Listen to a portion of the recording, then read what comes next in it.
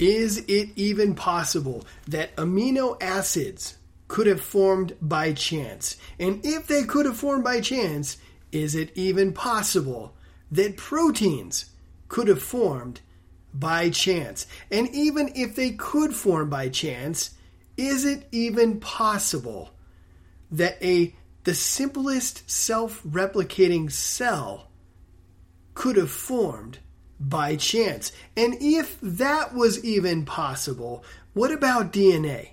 What about RNA? We're going to talk about this today and so much more with Dr. Jonathan Sarfati. Welcome to the Youth Apologetics Training Podcast.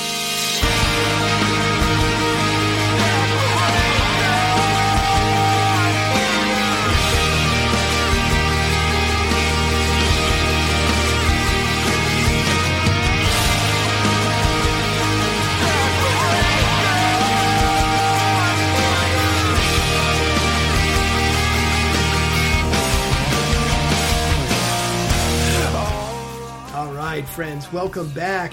You know, we've heard from Dr. Sarfati many times before, at least a couple times before, and I know I've had him on a couple times, and many of you, he doesn't need an introduction, but if you're new to this podcast and you've never heard of Dr. Sarfati, he is quite the scholar.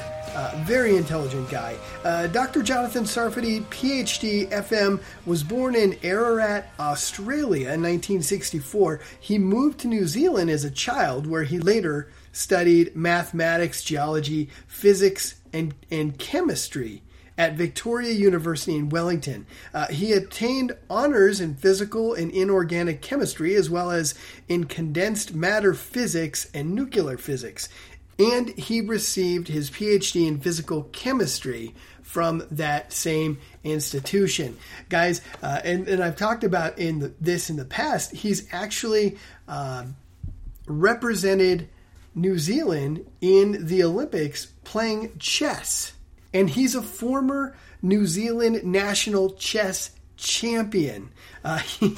He's known for playing 12 different people in a game of chess at the same time, and get this, he was blindfolded.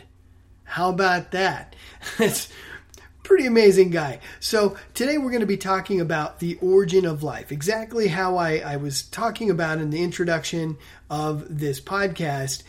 Is it even possible that random inorganic materials could somehow come together in the right time, in the right way, and form that very first group of amino acids? Keep in mind, it's highly improbable to form one amino acid by chance, but we need to come up with a set of them that all have to be left-handed, because right and left-handed amino acids will combine and life cannot come about. You must have only left-handed amino acids. So is it possible that a group of just left-handed amino acids could be formed, and a large enough group that then somehow, through some miraculous event, a group of proteins formed by chance, and these proteins,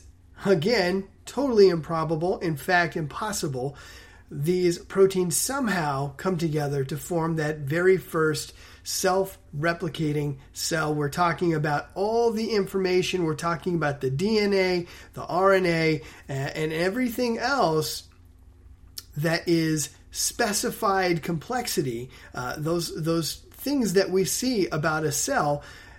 Guys, the cell has been compared to a space shuttle in that it's far more complex than even our space shuttles. And that's saying a lot, because you don't expect something like that to just pop into existence with a little bit of wind and rain and a few catastrophic events even. Okay, but we are to expect that somehow this amazingly complex, and we can even talk about the simplest of self-replicating cells coming about by absolute chance. And so that's what we're going to be talking about today with Dr. Sarfati. Dr. Jonathan Sarfati, welcome back to the Youth Apologetics Training Podcast. Dr. Sarfati, welcome to the Youth Apologetics Training Podcast. Well, thank you very much for having me on. Absolutely. The last time I had you on, my listeners absolutely ate it up. They loved it. And that's good to know. Yeah. They've been asking me to have you back. So, well, thank you. Oh, absolutely. Thank you. And this subject has been one that I've been wanting to get into for a long time. And I wanted to find somebody who really had a powerful grasp of this subject, and that would be the origin of life. And right. Aaron Hughes with your ministry, Creation Ministries International, gave me a copy of Evolution's Achilles Heels a couple years back, and I've been bouncing all over the place in that book. Recently, I took a vacation to Israel, and I was reading through it some more, but your chapter on the origin of life is just excellent. There's so much there that just clearly shows there's just no possible way that life could have originated by pure chance. There's just no way.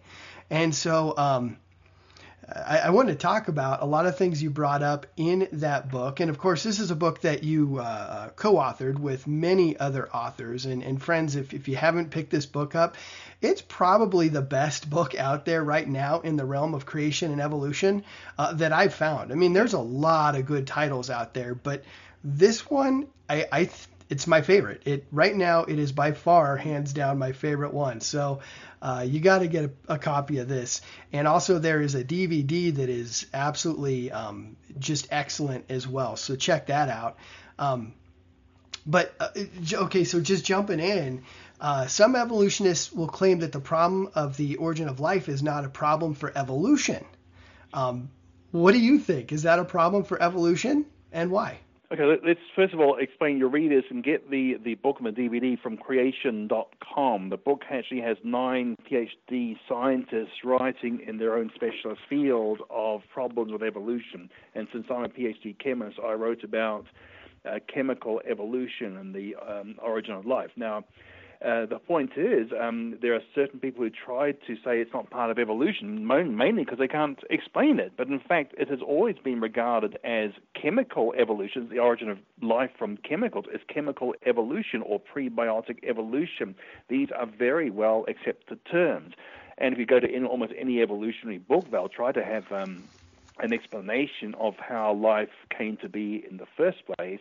And it's a real problem for them because if you haven't got reproduction, you can't invoke natural selection to explain it. So, in fact, their whole Darwinian thesis is dead in the water because they can't get you to the place of mutation and selection and reproduction of the things selected for. So it's extremely important and what the atheists try to avoid.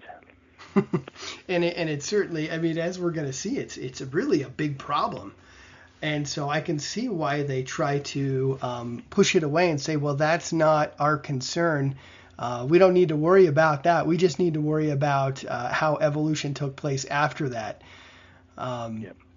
So in that struggle to show that the origin of life could have happened by random chance, there was an experiment called the Miller-Urey. Am I pronouncing that right? Miller-Urey experiment? I think so, yes. And they supposedly made the building blocks of life, amino acids, in this interesting contraption that they put together. And so can you talk about this experiment and how it was flawed? Well, see, Miller was a graduate student of a very famous Harold Urey, who won the Nobel Prize for discovering deuterium. Now, they proposed that the Earth's atmosphere was once very rich in hydrogen compounds, and they thought energy flow, sparking, and ultraviolet could actually cause those things to combine into the molecules of life. So they tried to simulate that experiment, that condition. But what they had to do is have certain traps to to capture those things as soon as they were formed, because if they left them going, they would be destroyed by the same energy that formed them. In fact, the destructive energy forces are far greater than the constructive forces, as we'd expect. So it would be a very few of those things would ever survive such conditions, and also they're produced in such a way that they could never go any further. They're extremely dilute and contaminated, and when you try to make proteins from the amino acids, you have to purify them and concentrate them and have very special conditions before they go any further. So the Urey experiment does not produce the conditions for further development of these building blocks. They wouldn't build anything under those conditions. Right. In fact, from what I have seen, it was just a small brown stain that they actually produced from this experiment, and this little brown spot had mostly tar that was toxic to life, and then the amino acids that it did make were both right and left-handed, and that is a problem as well. Because, life has only the left-handed amino acids and the right-handed sugars in DNA and RNA. But the Miller experiment produced an equal quantity, which is what chemists will do. If they start off with something which is non-handed, they will get non-handed products or an equal number of left and right-handed. So again, life would not form from that because the mixture is just not suitable to build enzymes or to have a DNA double helix. So that is a huge problem. I know from my own chemical research that it's very difficult to get the pure single-handed form. In fact, you have to start off with something which is already single-handed. And where do we get that from? Oh, from living things, of course. So we actually have to have living things to get the right amino acids for living things. But it's very easy to go the other direction of going from a pure left-handed to the 50-50 mixture, the racemic mixture. That's very easy to do. It's very hard to get it to where you want life to go. So again, the chemistry is going in the opposite direction of what's required. Yes, and this part, I don't know if I've read this anywhere or not, but there's only 20 amino acids out of hundreds, correct, that actually can support life. Isn't that right? Yes, the most living things use only 20 amino acids. There are a couple of things which use a 21st and a 22nd, but they're quite rare. But there's a jumble of things that could be produced which would not be suitable for life, definitely. And the Miller-Urey experiment, did they produce all sorts of amino acids or only the ones that would be suitable for life? Well, they didn't produce some of the ones that are needed and produce some of the ones that are not needed. And in fact, the biggest thing they produced was formic acid, which is basically ant sting. But if you wrote a paper titled, "Here's a new way of producing ant sting," you wouldn't get published, probably. Okay, so they supposedly produced amino acids, and they did, but they didn't get all the ones that they needed. They had a chirality problem. Did I say that right, first of all? Chirality, that's the handedness from the Greek word for hand. So the handedness problem is called the chirality problem, correct? Yes. Yeah, so they produced right and left-handed, which is another major problem. The solution, or what they were produced in, was mainly tar, which is toxic to life. They also reduced the oxygen so that it wouldn't oxidize, correct? Well, yes, because the sparking the current atmosphere would be hopeless because oxygen would actually break down any product. In fact, it would prevent the products forming, and any products that did manage to get formed would be broken down quickly. But now it seems that even the secular geologists are saying that the Earth's atmosphere always had quite a bit of oxygen in it. You've got certain chemicals which show there was oxygen around right at the beginning. There's just no evidence that the Earth's atmosphere was anything like what's in the Miller-Urey experiment. And they thought it must have been like the gas giant's planet atmosphere, but in fact you can't prove that geologically. Their geological evidence is against their atmospheric composition. Okay, so interesting. So and there's no evidence for a tar either. I mean, the thing is, if this thing was working, why is there no deposits of tar containing nitrogen in the geological record? If this has happened, where is the geological evidence that such a primordial soup or tar ever existed? It's not there. That's interesting, too. I haven't heard anybody ask that question. And so even if we could have a situation where there was some type of a warm pond or gases that got an electrical charge, and there were some amino acids produced, and somehow they all happen to be left-handed, and the ones that are necessary for life, those amino acids now need to form into a protein. And what type of challenges do these amino acids now have to face in order for them to form into the simplest of proteins? Well, the problem is that when the amino acids combine, they release a water molecule, so the process is called condensation. And the problem is the last place you want to do such a reaction is where there's water around, because water will support the reverse reaction, which is called hydrolysis. So any organic chemist who wants to make a protein tries to exclude water as much as he can. He certainly wouldn't do it in water, and in fact he'd go even further, not only have dry conditions but have chemicals to absorb the water and drive the reaction towards the proteins. So having life beginning in a primordial soup, that's absurd from a chemical synthesis standpoint. And then isn't there also a problem with these amino acids being able to fold correctly? Well, you've got the thing is, it's not just enough to get the right, even the right sequence is a problem, because if you just have a random mix, you will get a random sequence, and yet the enzymes required for life have a very precise sequence, but even that sequence is not enough because they have to fold in the correct shape, which is why we have proteins called chaperonins. Now, mad cow disease is from a prion, which is a protein that hasn't been folded correctly. So it's a very dangerous thing, and that's because of the deficiency in the protein folding mechanism. So you need to have that working for life to work, so the proteins fold in the correct shape for the jobs they have to do. But it seems chaperonin is a protein. How did you get the chaperonin folds properly before you had chaperonins to aid in the folding process? And that's a big problem. Now, tell me this then. How many, on average, how many amino acids would it really take to make the simplest of proteins? And is that even something that could possibly even happen by chance? Well, it could not, because even if you have a very conservative number of exactly required amino acids, the probability becomes way too small.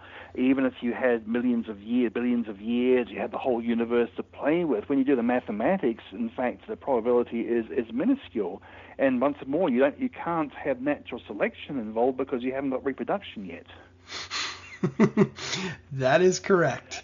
Yeah. So it's not like these reactions are going to be happening everywhere you look. If any of these amino acids are being formed, which we don't really see them forming by chance anywhere on Earth, even if they are forming, you still have to fold a specific sequence of them to even make one protein. Which right. There's how many amino acids, and you have to have left-handed only, folding in the right way, in the right sequence, and that's only to get one protein, and proteins don't even last that long once they've formed, to hang out and wait for the next amino acids to roll up and form another protein. Well, I mean, when the simplest living thing has over 400 enzymes needed for life, and these are all very precisely made enzymes, and this simplest living thing is called the mycoplasma. It's a parasite, so this may not be complicated enough to survive in a primordial soup. It needs to attack things that are more complex than it to survive. So when I say 400 and so amino proteins, that's probably an understatement of what you'd need for a cell in a primordial soup. And so you form this simple protein. You still have to put together a simple cell. How many proteins would it take to make the simplest of cells? And do you think this could happen by chance? Well, I mean, it would take about 400 or so proteins to make even a simple cell. Then you've got to have the cell membrane to keep it in. So that's called, those are lipids or fat type molecules. You've got to have that, and you also have to have some sort of coding machine, because the cell the proteins don't reproduce. They are made according to instructions in the cell's DNA. So you have to have a coding system for the proteins and a decoding system to manufacture those proteins according to the instructions. So I think a pure protein living thing just doesn't work because it hasn't got the reproductive ability. You need both the reproduction and the metabolism. The reproduction is with the DNA and the RNA, and the metabolism is with the proteins, the enzymes. Okay. So both have to be there. Okay. And then should we get all the basic components of the cell, will we still have a problem with all the information, the DNA? Now, how in the world does DNA, how could you get DNA from the primordial soup? Well, that's something that they don't even bother trying anymore. And just recently, in late 2015, they awarded the Nobel Prize for discovering that DNA was, in fact, very unstable. And so they won the Nobel Prize for discovering this and also discovering what living things have to do about it, which means we have to have repair machines to undo this chemical instability. So without these repair machines, DNA could not last. And that's an interesting side note there, that we have DNA in dinosaur bones, and yet the science shows that DNA couldn't even last a fraction of the supposed dinosaur age. Yeah, now that's fascinating to me. And they just keep finding dinosaur bones that have DNA, proteins, soft tissue. Yes. If they're millions of years old, you should not be finding that. Yes, this is real science we're talking about. These are real observations of proteins and DNA and real observations of breakdown rates. And the thing is, when it comes to the origin of life, DNA is just too unstable to last in a primordial soup because you wouldn't have repair machines in a primordial soup. The thing is, but in living things, the instructions to build the repair machines are on the DNA, but unless you already had working repair machines, those instructions will be degraded, which would make worse repair machines, which would make worse instructions, and you get a complete collapse of the system unless you have repair machines and DNA almost perfectly coordinated right from the beginning. Right, and those repair machines, without them, we have evolution in the wrong direction. I mean, we're getting worse and worse. Yeah, so the thing is, DNA is so essential to preserve DNA to a very high degree of accuracy. Otherwise, life couldn't continue because life requires reproduction of those instructions. And if you haven't got that accurate reproduction because DNA is breaking down too quickly, living thing just can't work, can't survive, can't propagate. Now, what about, DNA has very specific, complicated information about how much information is in the DNA, and is that even possible for that information to come about by some kind of chance?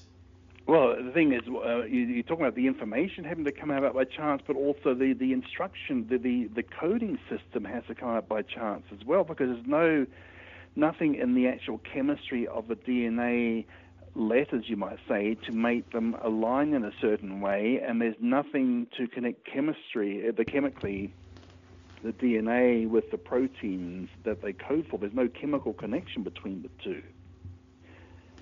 The only way you've got a connection is because you've got repair machines that make the connection, but there's no actual chemical connection between the two. So chemistry alone is just not going to do it.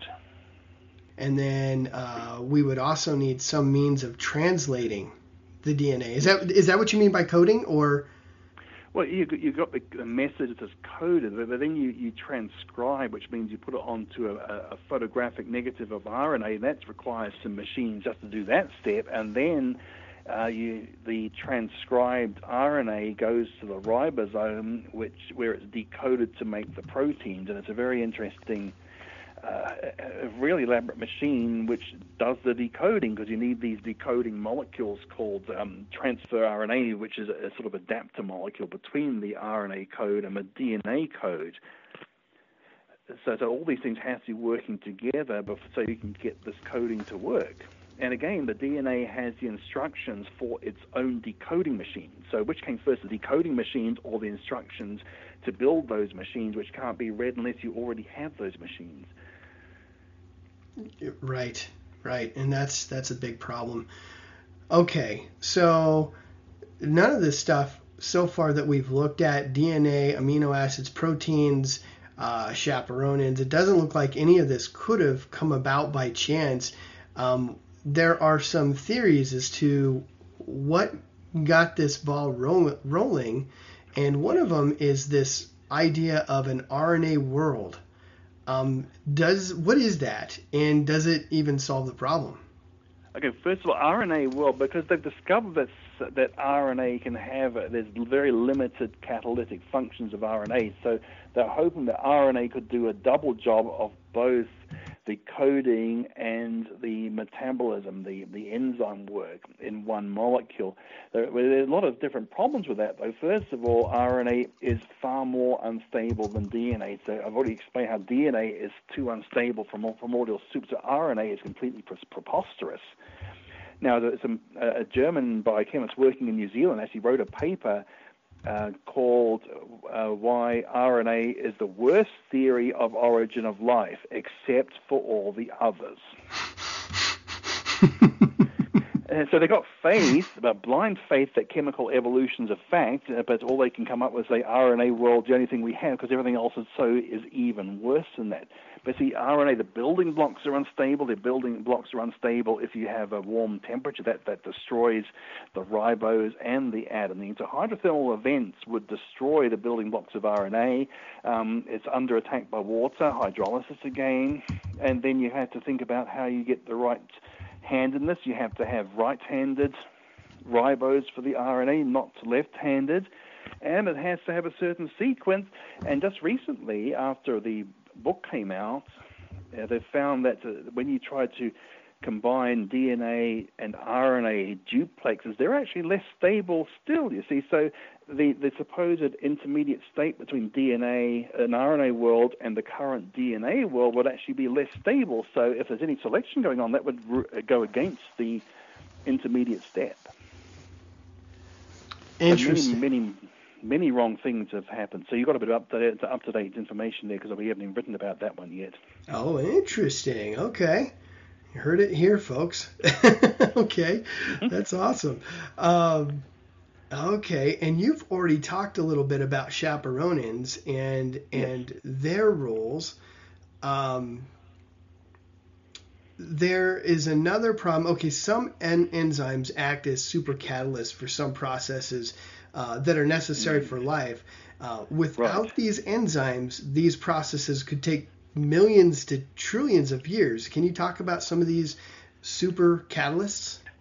Okay, so the enzyme in general is a catalyst. That's why you have them in your detergents, because they help to break down some of the organic materials that we have. Now, the point is they are so efficient, they're so well designed, and that the protein actually has the right shape to incorporate the molecule it's helping to react, you see. So it has a little cavity or something like that, a lock and key thing, fitting a very specific molecule to do a specific thing to it. And sometimes it accelerates the reactions by an enormous amount, say 10 to the power of 18 or even 10 to the power of 21 times. Now, the problem is that they admit that these reactions are essential for creating the building blocks of DNA. Because if they were left to 78 million years in water, they would break down before they did their job, because you've got all the breakdown going on. So you have to have the reactions happening quickly before the stuff breaks down. But then, if this is essential for life, you cannot use natural selection to explain it. Even the discoverer, Richard Wolfenden of North Carolina University, he says this reaction is essential. You need this enzyme for life, and yet he says natural selection must have produced it, but he can't think how it could have done it. But the point is, natural selection could not have done it because you haven't got life before that. So natural selection cannot exist yet. Right. So it's a bit of a blind spot by him. So when you've got one reaction that would actually take far longer than the actual evolutionary Big Bang age of the universe, a reaction that would take 1 trillion years without the enzyme, but is done a fraction of a second with the enzyme. So again, you haven't got trillions of years to work on this thing. So again, he said this is essential for life. Therefore, you cannot use natural selection to explain it. But he seems to have that blind spot of trying to appeal to something which he cannot do. He's not allowed to do that. Correct. Yeah, and the catalyst has to be there in the beginning, along with everything else that all happened to happen by random chance. It all has to be all in the same spot, and it all needs to be functioning together in order for anything to happen, and reproduction to take place, and for life to start. I mean, we're talking about a miracle. Things, yeah. Well, it's almost what they have to appeal to. I mean, it's a miraculous chemical occurrence is all they've got. If they don't want to believe in a creator, that's all they've got. Because, as I say, they haven't got natural selection yet. So it's really a big mystery to them. And there's so many of these, you can multiply these problems for chemical evolution, which is no wonder they don't want to talk about it. Right. Yeah. And so at this point, is it even remotely possible that this first life could have arisen by chance? No. If any other area of science, they would actually reject it out of hand. But because the atheists need life to come from non-living chemicals, they are still trying to work out how it could have happened. See, with a lot of the research, it's not a case of whether it happened, it's how it happened. They've already made up their mind that it happened, because otherwise they have to believe in a creator. That's basically what it amounts to. They've already made up their mind that this has happened without actually seeing, is there a plausible chemical process for it to happen? No, they haven't got that. After decades of trying. That's, it's I guess, kind of funny and tragic at the same time. Yeah. It's too bad that they have ruled out the creator right out of the gates. And at that point, you can't accept any alternative that has a designer included, and you have to resort then to some type of an event that's clearly a miracle. A miracle. We're now stepping outside of the natural and entering the supernatural for all these things to happen all in one place, all at the same time, with the perfect setting for this to happen, and then for it to somehow survive. That first little guy managed to make it, and he's got to survive to reproduce. It is a miracle, and there's no way it could happen.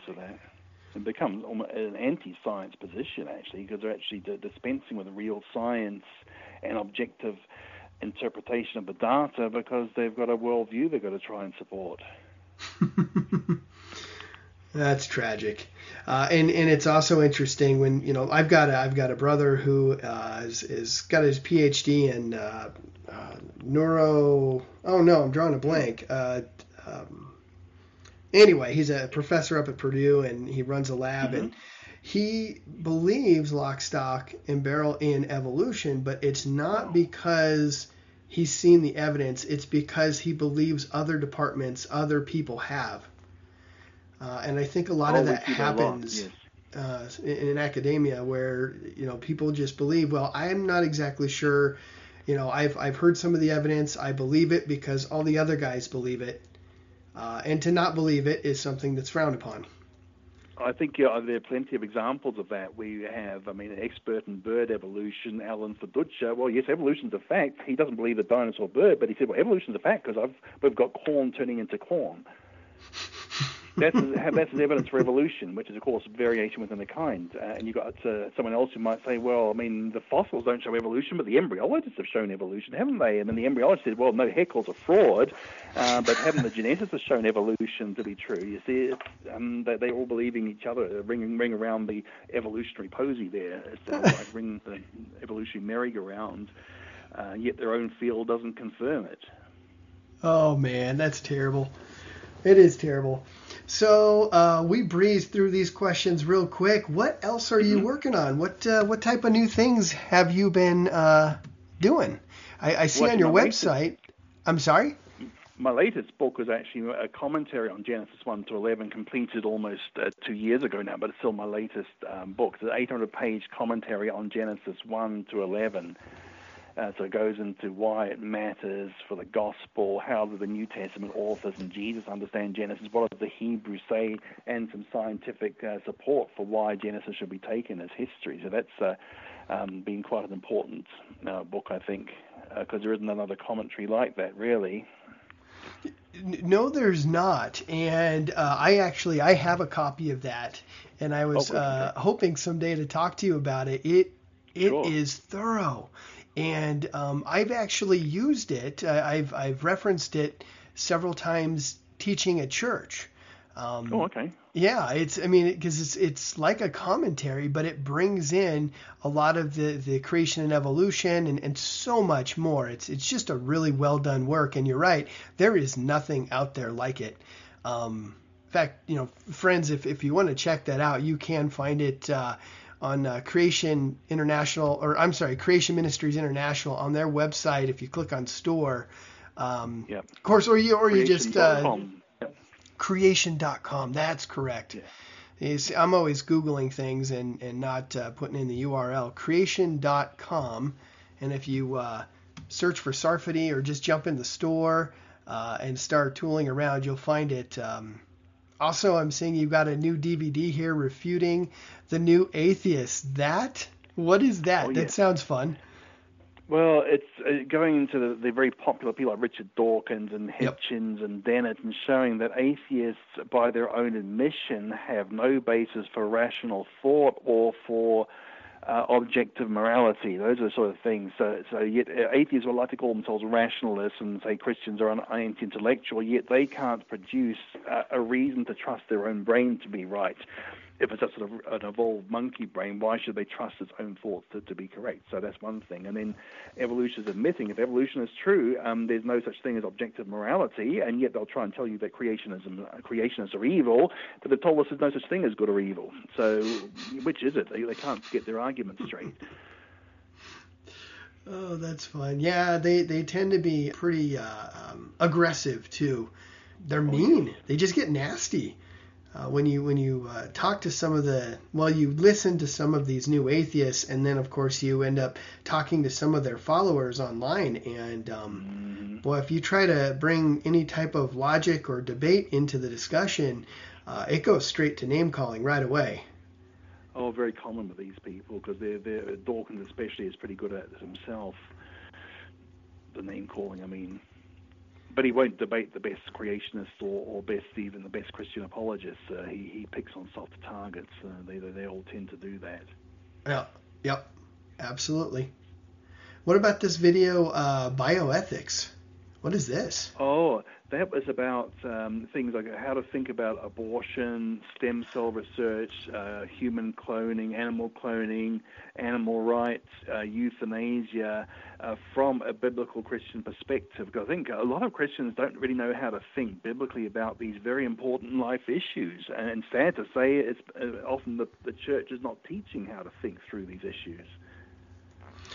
Very true. Very true. It doesn't. It's few and far between when you find churches that are willing to address those types of subjects. You have to go out on the internet and be looking for these various para-ministries, these podcast ministries, and the like, who are willing to jump into that. I think. Well, I could speculate. I think that many of the the pastors out there are either afraid of the subjects because they haven't studied them too in depth, or they don't want to touch it because it might hurt the bottom line, which is tragic as well. It is rather, which means that people in the church are not getting proper guidance. That's and right. Yet the polls showing pastors do believe that the Bible speaks to these issues, but they will never talk about it. Even though the Bible actually has very clear guidance on these issues. The Bible is very clear that the baby in the womb is a human being and therefore should not be killed. And so that's crystal clear. It's not a difficult issue. It's made to be a far more difficult issue than it really is. That's sad. Yeah.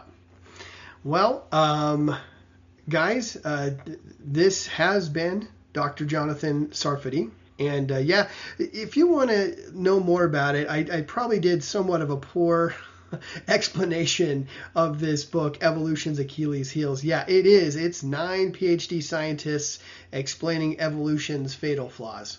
It is fantastic. Every single chapter focuses on a different aspect of the debate, and it's an evolutionary slaughterhouse.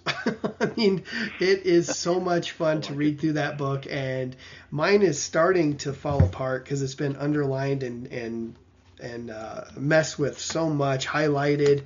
And it's been on a couple vacations too, but it's pretty beat up, and it's a really nice book too. It's got glossy pages. It does have some diagrams, charts, pictures. They're all glossy colored. It's just awesome. So I can't say enough about it. Excellent book. Dr. Sarfati, thank you so much for coming on the show. It has been an honor. Again, I've enjoyed my time. Thank you. I've loved it. I've absolutely loved it. And maybe I can have you back on sometime and we can talk about your commentary. There is, it's a big one, but there's a lot of interesting stuff you bring in there. And maybe we can figure out a way to make that a 45-minute podcast with, there's just so much in there. That's the problem for me. That, yes. Very good. Well, all right then. I will let you go. And okay. Well, God bless you and your listeners. Okay, I'm going to stop right there. Yeah, it was a little shorter this time around, but there was a lot of good stuff that we talked about. Now, this is not the last time I'm going to visit this subject because there's actually a lot more. There is so much more of very challenging, if not impossible, scenarios or rather obstacles that random chance has to overcome in order to create that first self-replicating simple cell. All right. It's just impossible. It could not have happened.